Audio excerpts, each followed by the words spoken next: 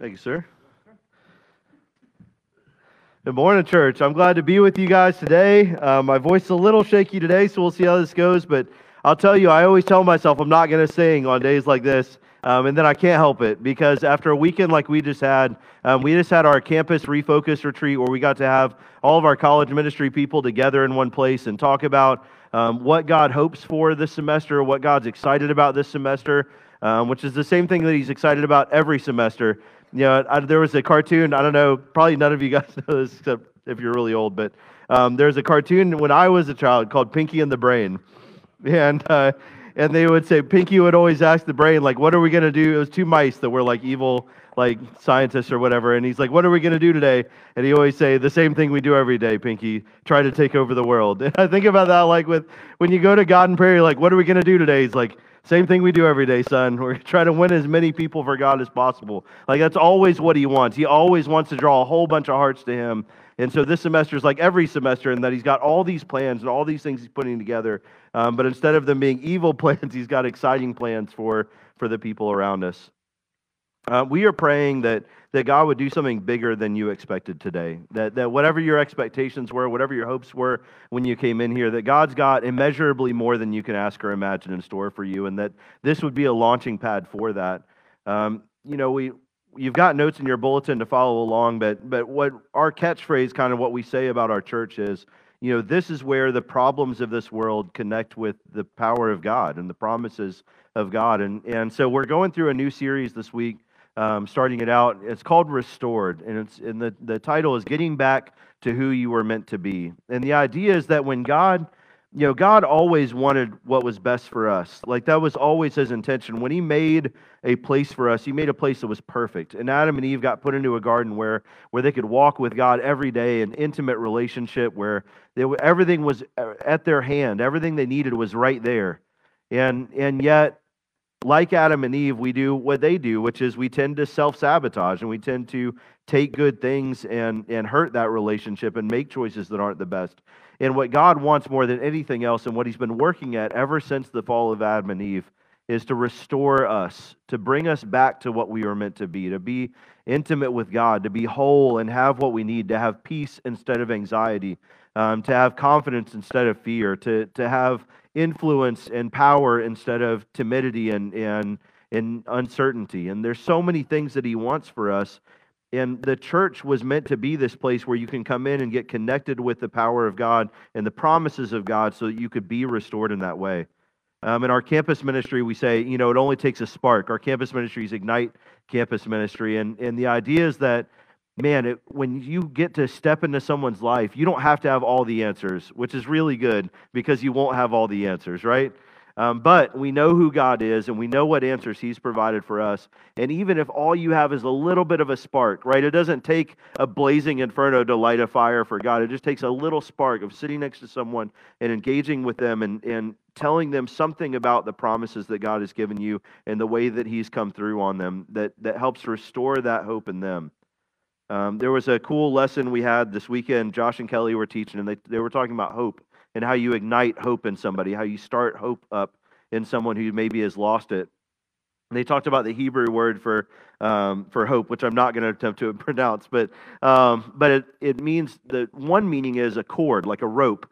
And then they also use that word for hope, and the way that it's connected is like, when God gives you hope, it's like he's connecting where you are, and he's stretching something out and hooking you up to this hope that he's got for you, these plans that he has for you. And it's like a lifeline. Like that's what we get to have for people. When we come in and we get to share, God's promises with others, and we get to talk about all the amazing promises that God gives us, it's like a lifeline that we're connecting to them and taking them from where they are to where God's trying to get them. And that's a powerful thing in a world that maybe looks a little bleak a lot of times, that maybe there's not a lot of hope being floated around. If you just turn on like the news or like anything else, there's not a ton of messages of hope, right? It's not a lot of messages saying, hey, hang in there, we're all good. We're going to get this thing figured out. It's awful. There's one thing after another. The whole world's falling apart. And God says, well, I've got an answer for that. But when we're claiming God's promise, and this is what we're going to talk about this week, when we're claiming God's promise, we also have to embrace God's premise. There are a lot of times where we want the promises of God, but we don't want the truths that tell us how to get there. Like, for example, if I were to say, all right, everybody needs to be in the van by 2 p.m. and we're all going out to a Thunder game. Like, anybody who wants to go, free tickets, I'm paying for everything, concessions, gas, all of it. You just have to be in the van by 2 p.m. No one would be like, oh, so there's a catch. I got to be in the van, right? Like, I didn't know there was a cost to it. Like you wouldn't say that. It's just the fact is, if you are not in the van, I cannot get you to the game. It's not a catch. It's not fine print. It's just how things have to be. And that's what a premise is. A premise is something where you say, this is true. Like, these two things go together. If this doesn't happen, you don't get this. And so when God says, I will bless you and I have all these promises for you, but you've got to do these things in order to get them. It's not fine print. He's not trying to trick you. He's just saying, if you treat people terribly, you don't get to have the kinds of relationships I'm telling you can have, right? If you refuse to open your heart, you will not feel like people love you for who you are, right? If you run away from your support system, you won't feel like you've got this amazing church family around you, right? It's not a catch. It's not something that he's like, I got you, right? Like, it's just the nature of it. And sometimes we want all the promises, but we don't want to do the things, that the premise that builds it all up and allows it to happen. So in 2 Chronicles 7:12 through 14, and this really plays on our rebuilding rebuilding series we did last before as well. 2 Chronicles 7:12 says, God is talking to them, and they're about to build this temple. They haven't yet built it. He is talking about building the temple, but already God is foreseeing that there could be some problems. In 2 Chronicles 7:12, it says, I've heard your prayer, and I've chosen this temple as a place for making sacrifices. At times I might shut up the heavens so that no rain falls, or command grasshoppers to devour your crops, or send plagues among you. If my people who are called by my name will humble themselves and pray and seek my face and turn from their wicked ways, I will hear from heaven and will forgive their sins and will restore their land. What he's saying before he even builds that temple is that, or helps them build that temple, is that I'm already foreseeing a time where I'm going to build this place where we're meant to be together, and then you guys are really going to struggle. Like, you're going to do some things, because this is all of Israel's history, is God delivering them into amazing things, and within like 24 hours they're complaining about it, right? God brings them out of Egypt. He parts a sea, right? They walk on dry ground with fish on either side of them and walls of water. He swallows up one of the most powerful armies in the world, right? He sends plagues to free them. I mean, he brings the empire of Egypt to its knees. And within 24 hours of not seeing Moses, they're like, we need another God. I'm pretty sure this isn't working, right? Like, instantly they're like, oh no, like, all is lost. We need to find something else. And so he's like, I'm going to build this temple, but there might be times when there's some things that I have to do to get you back on track. That I'm going to have to maybe bring some hardship, where I'm going to have to bring some things that are difficult. But I don't want to do that. But I'll do it if I have to help you learn. And what he's saying is, if you in those moments when you fail, because you will, if you will call on my name, and if you'll humble yourself, and if you'll come back home, then I can restore you. And when he says restore, he means bring it back to an earlier and better condition. Like to take something that was good and now is not as good, and we're going to bring it back to better than it ever was. It's going to be sweeter, and because we're going to learn from the experience, everything's going to be better than it was before when something's restored. So you've got some blanks in there, and normally I fill in the blanks for you.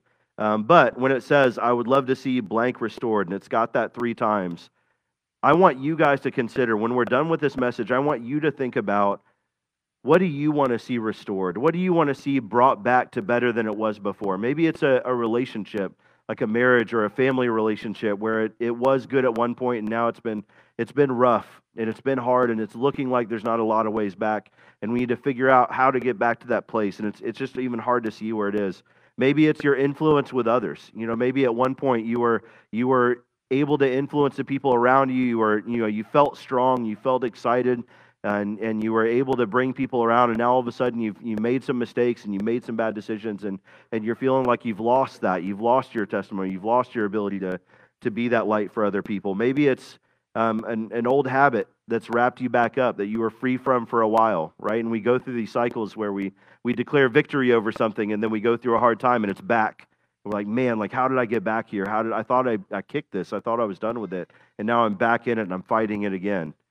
And we need to get back to that earlier, better condition when times were good. Just like Adam and Eve in the garden.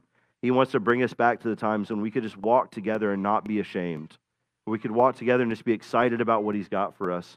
And so I want you guys to think about that as we go through this. What would you love to see restored in your life? What would you love to see restored in your relationships and your relationship with God? And then we're going to spend some time talking about how we get there. So 3 facts about God's promise to restore us. 3 things we need to know about God's promise to restore us and bring us to where we were before, where we were meant to be. And the first thing is that God will use difficult times to draw me back to himself, to draw me back to God. He will use difficult times. Now, this doesn't always mean that he brings the difficult times, but sometimes he does. And he says it in here in that 2 Chronicles verse. It says, I've heard your prayer.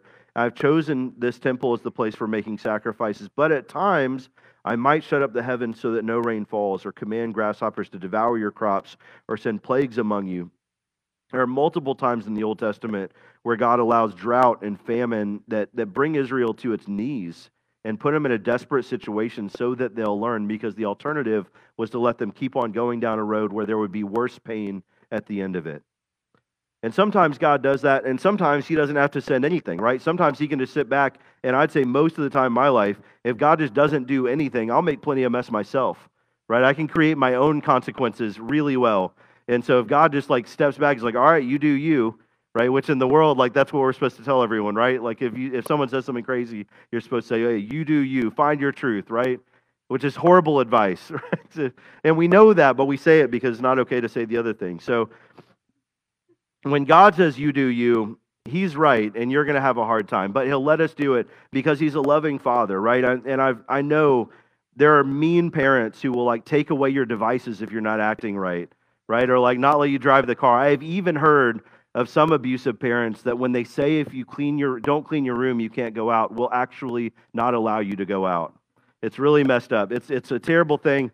We all go through it, right? And when God does this, when God says, right, there's a premise, right? If you don't clean the room, it's just how it is, right? You're not going out with the dirty room. And God will say, man, you've got this temple that I've built in you. And for the Israelites, it was a physical temple where they could come and they could worship. But in our time, God says, your heart is the temple, right? Like you are the temple. We are together are God's temple. And he's like, man, you got to clean your room. Right? He's looking in our temple. He's looking in our dwelling place that he's made in our hearts. And he's like, man, this is gross. Like, unless you clean this up, I'm not going to be able to go out with you, right? Like, we're not going to go to main event. We're not going to go out and do like, there's fun things I have planned for you. There's cool things that I was going to do some father-son stuff with you, right? I was going to bring somebody into your work that you were going to have this awesome friendship with and spark all this stuff in them. But man, I can't do any of that until you clean your room. And if you don't clean your room, then I can't do any of this cool stuff with you. And sometimes the way that he'll wake us up to that is he'll allow hard things to happen. He'll allow difficult times to come on. And we'll have to, it's like when you're making bad financial decisions and we always know, right? Like when you're spending too much, when you're making bad choices, when it's in the Amazon cart and you really shouldn't buy it and it just somehow it ends up on your doorstep, right? Like we all know how that works. But we don't always do something about it until that first time you can't put gas in your tank. Right? We don't always do something about it until the cell phone gets shut off. We don't always do something about it until the crisis comes and that thing happens and there's no more emergency stash left and you just like have to do without AC for a while. Right? Like those are the terrible times where like, okay, never again. Like now I'm going to take it seriously. And that's not the first time you realize there's a problem. It's just the time you do something about it. And that's how I operate a lot of times, how a lot of us operate all the time. And God says, look, I'm going to allow some hard things sometimes, because if I don't do that, something worse is going to come. It is better for me to discipline you and get this right than for you to deal with the really horrible consequences of being without me forever. In Hebrews 12:6 and then 11 and 13, it says, the Lord corrects people he loves, and he disciplines those he calls his own. It is never fun to be corrected. In fact, at the time, it's always painful. But if we learn to obey by being corrected, we will do right and live at peace. Now stand up, stop your knees from shaking, and walk a straight path. Then lame people will be healed instead of getting worse. if God is disciplining you, if God is allowing hard things to happen and sending people to help you walk through it, all that means is that he hasn't given up on you. All that means is that he loves you enough to care and pour into you and try to help you through it. The punishment is not designed to cripple you. It's meant to be therapeutic, right? And a lot of times, if anyone's ever been through any kind of therapy, like physical therapy, like those people are awful, right? Like they're so mean and they make me do all these things that I don't want to do, and it's really hard, and I keep having to go in. But really, all of it is like, man, in the time you hate them for making you do it, but at the end you're like, I would have never used that arm again, right? Like if it was left to me, it would have just like rotted off. I never would have made it better. But thanks to you, I'm stronger than I ever was. And sometimes, a lot of times, when athletes get injured and they train really hard on it, they find out like it ends up stronger than the other one was, right? Like you have to train so hard to get it right that it's better, it's restored, it's better than it was before. C.S. Lewis says, God whispers to us in our pleasures, speaks to us in our conscience, and shouts to us in our pain. Right? Pain is God's megaphone to a world that's plugging its ears and trying not to hear the messages he's trying to send. It's what wakes us up. And so we've got to remember that there's sometimes where the hard times are what we need. 2 Corinthians 1:9 says, it felt like we had a death sentence written upon our hearts, and we still feel it to this day. It has taught us to lose all faith in ourselves and to place all of our trust in the God who raises the dead. Our pain, our hardship, our things that we go through are not meant to be forgotten. They're meant to be endured and then remembered so that we'll stop trusting in ourselves and we'll start trusting in God, right? That when we find that route through it, when we find that path through it, that we don't forget and pretend like it never happened, because then you go and do the thing again, right? You don't learn the lesson. We've got to find the way through in a healthy way and then remember to go back to that. And so the question that we have to ask ourselves, and each time I'm going to share a point and I'm going to ask a question because we've got to make this personal. And so the key question is, am I learning from God's discipline? And I'd really encourage you guys, don't say like, is Ryan learning from God's discipline, right? Is Miguel learning from God's discipline? Don't make this someone else. Like, man, I'll tell you that guy, he's really got to learn from God's discipline. No, let's say, am I learning from God's discipline? The things that I go through in life, the difficult things I go through that make me angry, that make me frustrated, am I just raging at them? Am I just upset with them and yelling at God for sending it my way? Or am I looking at what God's trying to do and remembering it? And remembering that there's good things that can come out of this. And it doesn't mean that everything that happens to you is something that God wanted to happen, right? There are absolutely things that happen to us that God never intended to happen. But he has a purpose through all of it. And if we'll remember that and not forget, then he can carry us through. The worst thing that ever happened to God's Son was the best thing that ever happened to us. Right? The worst day of Jesus' life, the day he literally prayed would never come, but surrendered to in the end, happened. And he gave himself up. He sacrificed himself so that we could have a way forward. And that's another thing that we need to never forget. And the way that we remember that every week is we take communion together and we talk about what it meant for Jesus' pain to be our deliverance, for Jesus going through hard times, and the Son of God being disciplined, allowing us to be set free. So let's take that together. We've got bread that's been broken in the back. We've got juice that's been poured out like the blood of Jesus, and that's who we want to remember today. So let's pray. Father God, as we take your bodies, we take your blood, and we remember what it meant to be set free, what it means that your pain was our freedom, that your ability to live a life that was perfect, even though you faced temptation, even though you faced hardship and difficulties just like we do. The fact that your love was so extreme and so intense that you would let nothing stand between where we are and the hope that you have for us, that you were going to connect that no matter what. And so, Father, thank you for sending him. Thank you for Jesus' willingness to take that step and set us free. In Jesus' name, amen.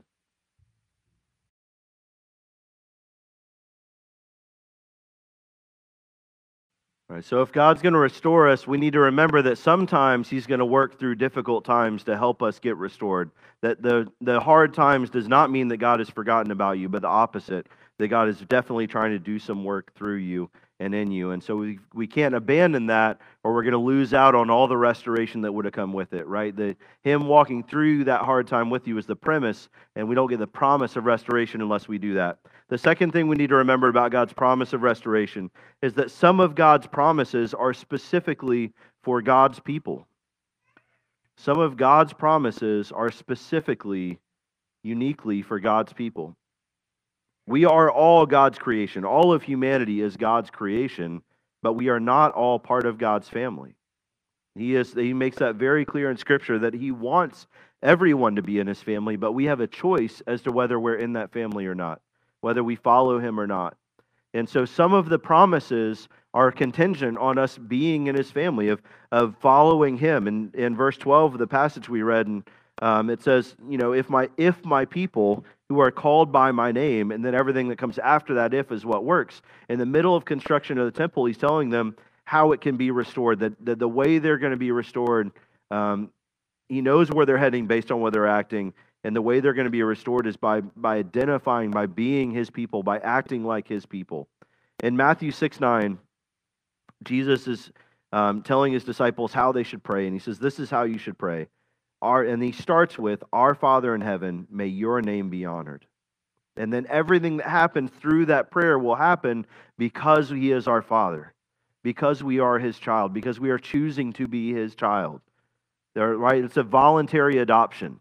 All of us have alienated ourselves from God, have put ourselves in positions where we're opposed to Him, and we get to choose. He's offering to adopt all of us, and then we have the choice on whether we're going to do that. Galatians 3:29 says, since you are Christ's family, then you are Abraham's descendant, heirs according to the covenant promises. And so when God says, think about what He promised to Israel. He said, I'm going to establish a foothold for you. I'm going to establish a place where you can be safe and you can be free and you can have my presence with you all the time. And that's what He did in our hearts. That's the land He carved out for us, that territory was our hearts. He said, you're going to be able to multiply and spread and have this influence on the world, and the whole world will be blessed by you.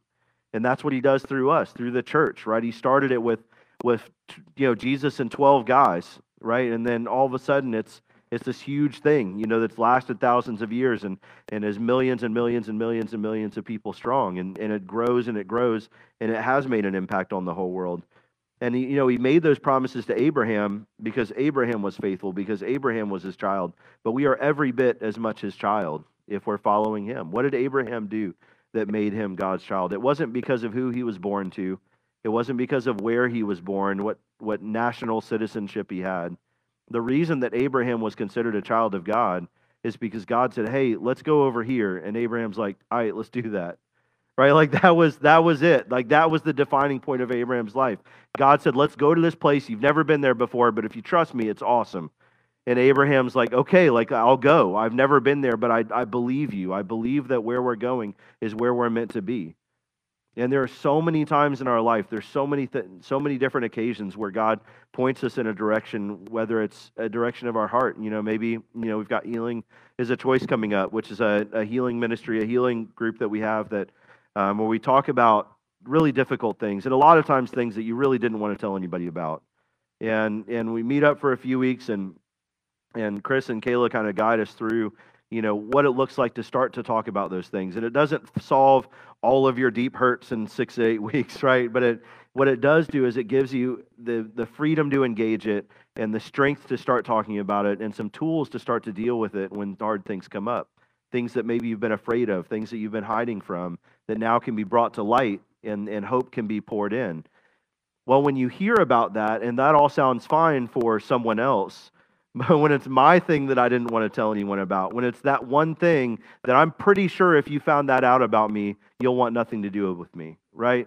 I'm pretty sure if you find that out, I'm going to look weird and you're not going to want it. You're not going to know how to deal with it. I'm pretty sure if you knew that I thought that way, if you knew that I felt that way, if you knew that I had done that you wouldn't want to talk to me anymore. When it's that thing, or it's that thing that says, I know if I bring that up, I will be crushed.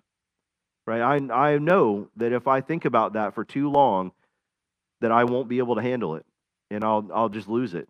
Right? Those are the times where you have to say, okay, God has told me that there is that light is always the answer, that darkness is never the solution.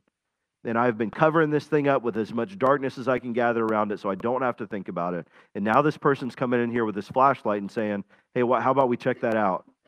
And I'm like, no, I don't. I've seen too many horror movies. Like, don't open that door, right? Like, this is bad territory. I've tried it. It doesn't end well. And what they're saying is, man, we've got community. I'm pretty sure if we turn the light on, we can handle what you find. I'm pretty sure. Look what this guy handled. Look what this girl handled, right? It was pretty scary. And we turned on the light and we dealt with it through the power of God. When you hear about something like that, and you have to ask, am I going to go? Am I going to go into this place that God has called me to go? Or am I going to keep hiding where I know how things go, even if it's bad?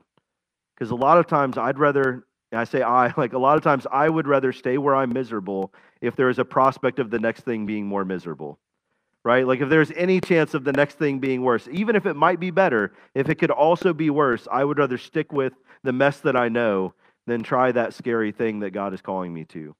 But that is not what I see in Scripture. In Scripture, over and over and over again, the people that God calls his children, the people that God calls his friend, are the ones who go and do the hard thing. And then it does end up better. It always ends up better. And in my life, even I know in my life when I've done the hard thing, when I've gone and had those conversations, when I've let people shine a light where I've been hoarding away darkness, it's always gotten better. It's not fun. It's not easy. I don't at the time thank them for it necessarily, but ultimately I am so thankful that I did it, and I'm so much more free than I was.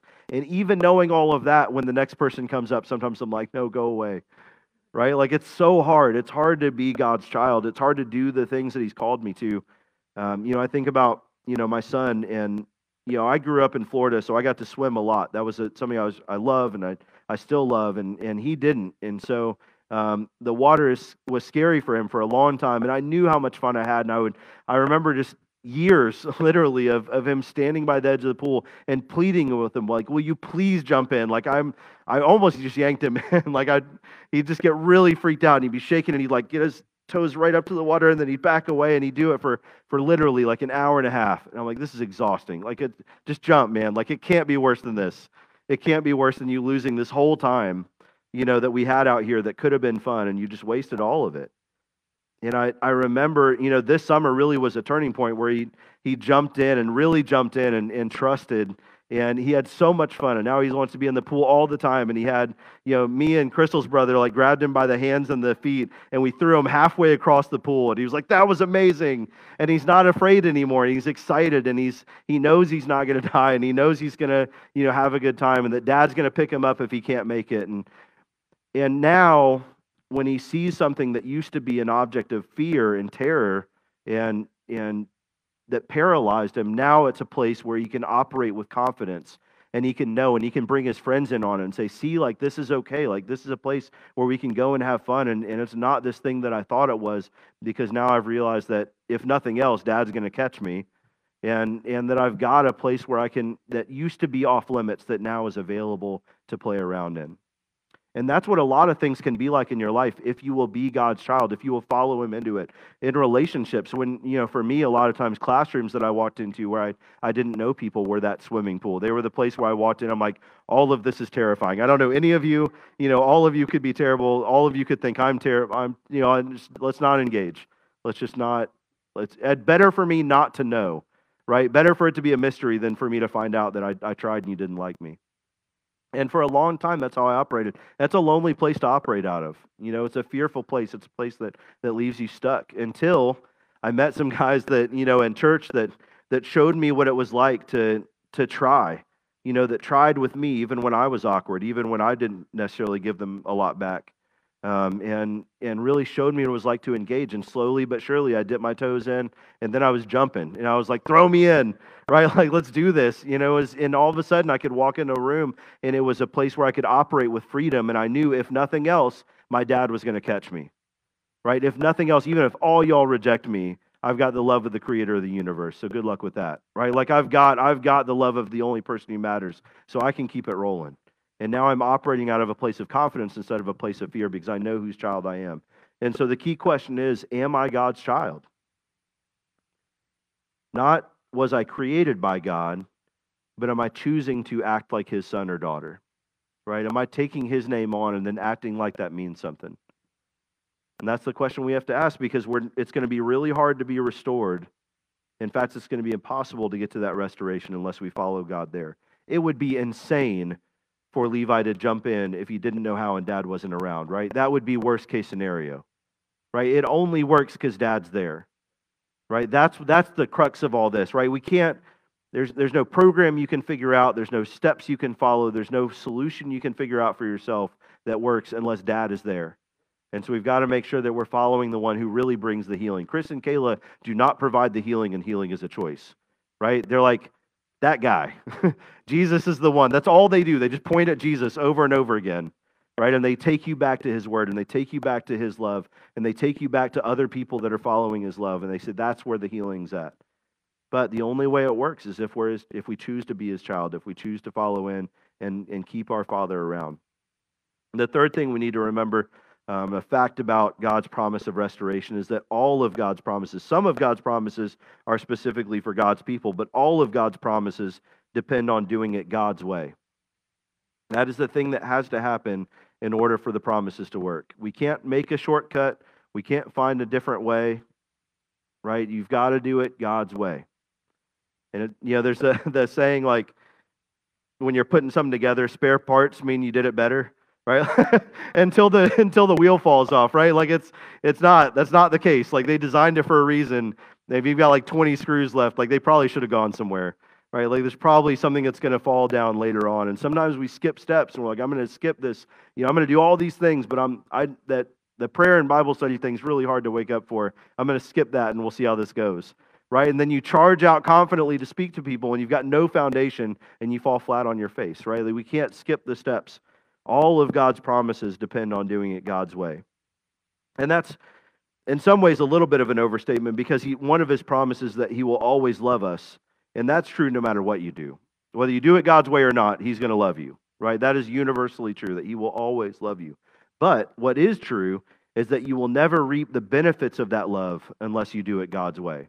The love will be there, but you're not going to get to enjoy it because you're running the other direction. So all of God's promises, really, and our benefit from them depend on doing it God's way. In Psalm 81, 13 and 14, it says, "If my people would but listen to me, if Israel would follow my ways, how quickly would I subdue their enemies and turn my hand against their foes."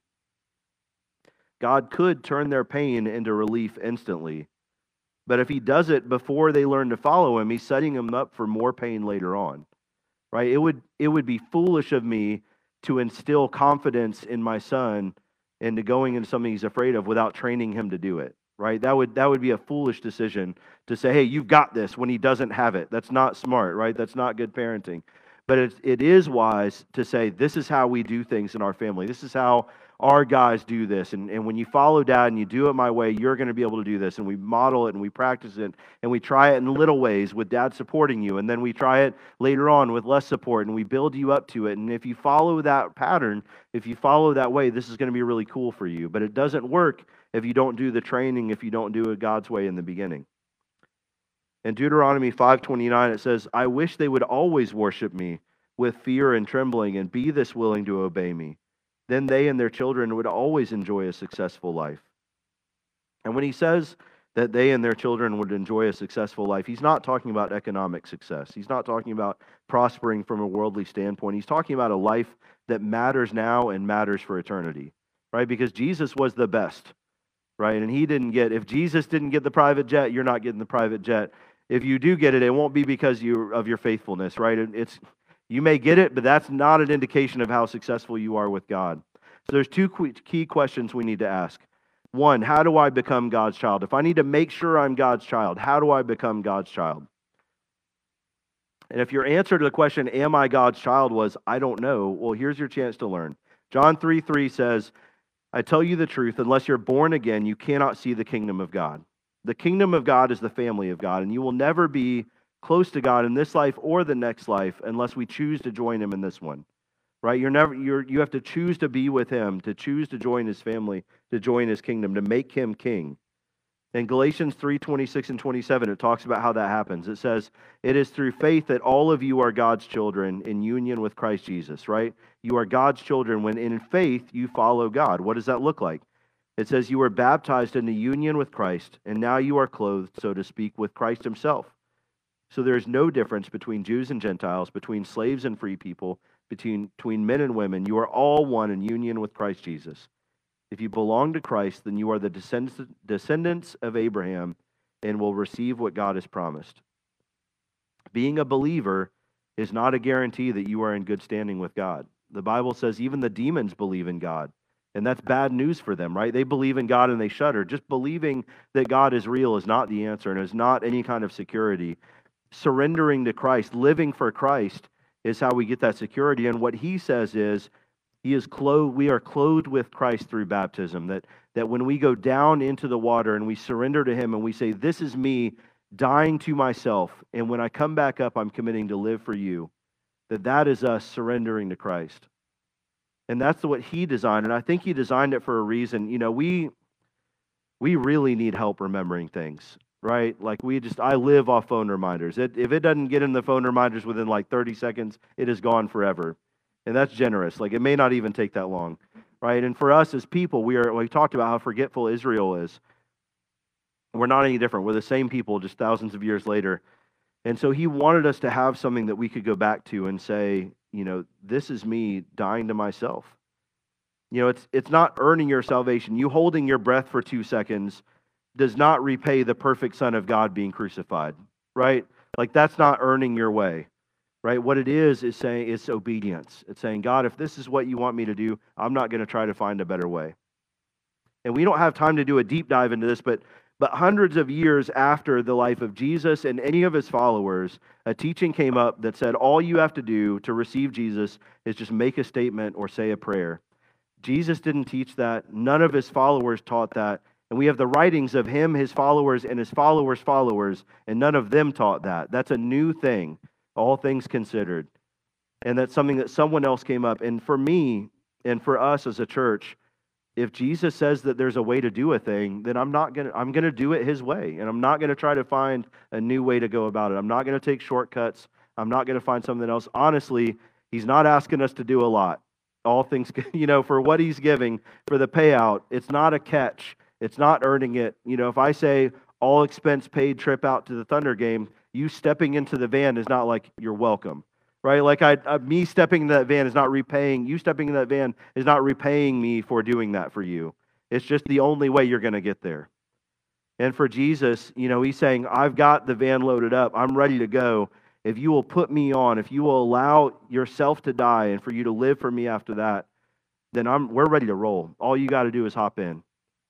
Right? He's ready for that. He's always ready for that. That invitation is extended all of the time. And if that doesn't sound like the conversion experience that you had, then maybe we need to revisit that. And this is absolutely a place where we can do that. And so I'd really encourage you, if that doesn't sound like how you came to Christ, how you experienced coming into Christ and having a relationship with him, then find the person who brought you here. Find me, find one of our cell leaders, find someone that you can trust. And let's talk through that, because the promise that God made is dependent on us being God's child. And he is waiting to welcome us in, but the only way into his family is the way that he told us. And we've got to follow in his footsteps, right? We can't take the shortcuts. So we need to ask, how do I become God's child? And then if I am God's child, the second question is, am I living God's way? Because a relationship with God is not a one-time commitment. Just because you followed all the steps and you did the thing and you even meant it at the time, it doesn't mean that we wake up every day and we live for him. That's why it says, die to yourselves daily. That's why the Bible tells us every single day we've got to remember to put ourselves to death. And it doesn't mean you have to go in the bathtub every morning and dunk yourself, right? What it does mean is that you go back to that time, and again, restoration. I need to go back to that time and say, remember that time that I gave everything up for Christ. Let's do that again today, right? And if I did it yesterday, let's do it again the next day. And we keep on doing that every day, where we say, I remember the commitment I made, and I'm going to relive that every day. In 2 Chronicles 7:24, it says, if my people who are called by my name will humble themselves and pray and seek my face and turn from their wicked ways, I will hear from heaven and will forgive their sins and restore their land. Right? He will bring us back. Am I being humbled? Am I seeking God face to face? Am I leaving my secret ways behind and allowing Him to shine His light in? Right? Am I allowing Him to engage? Am I acting like His child? God longs to see you restored to better than you've ever been. He says He'll make in us a new creation, something this world has never seen before.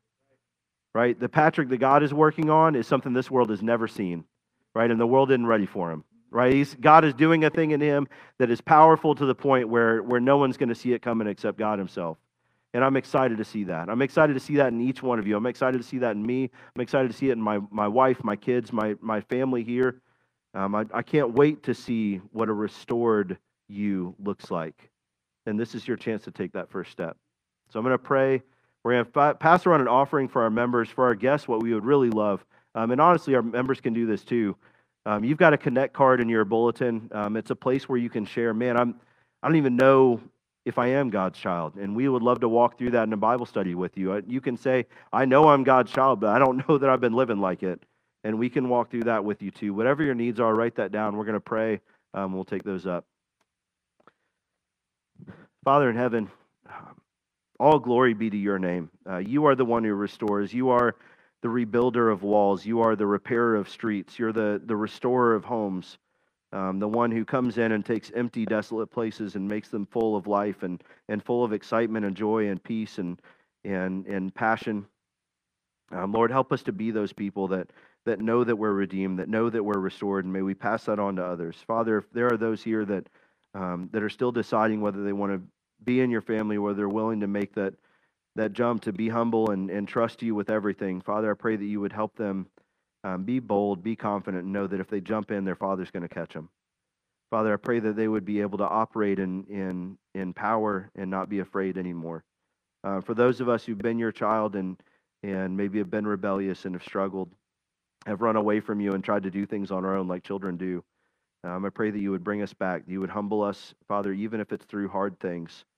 You would allow us to accept that correction and run back into your arms when we learn our lesson. We love you. Thank you for being the perfect Father. In Jesus' name, amen.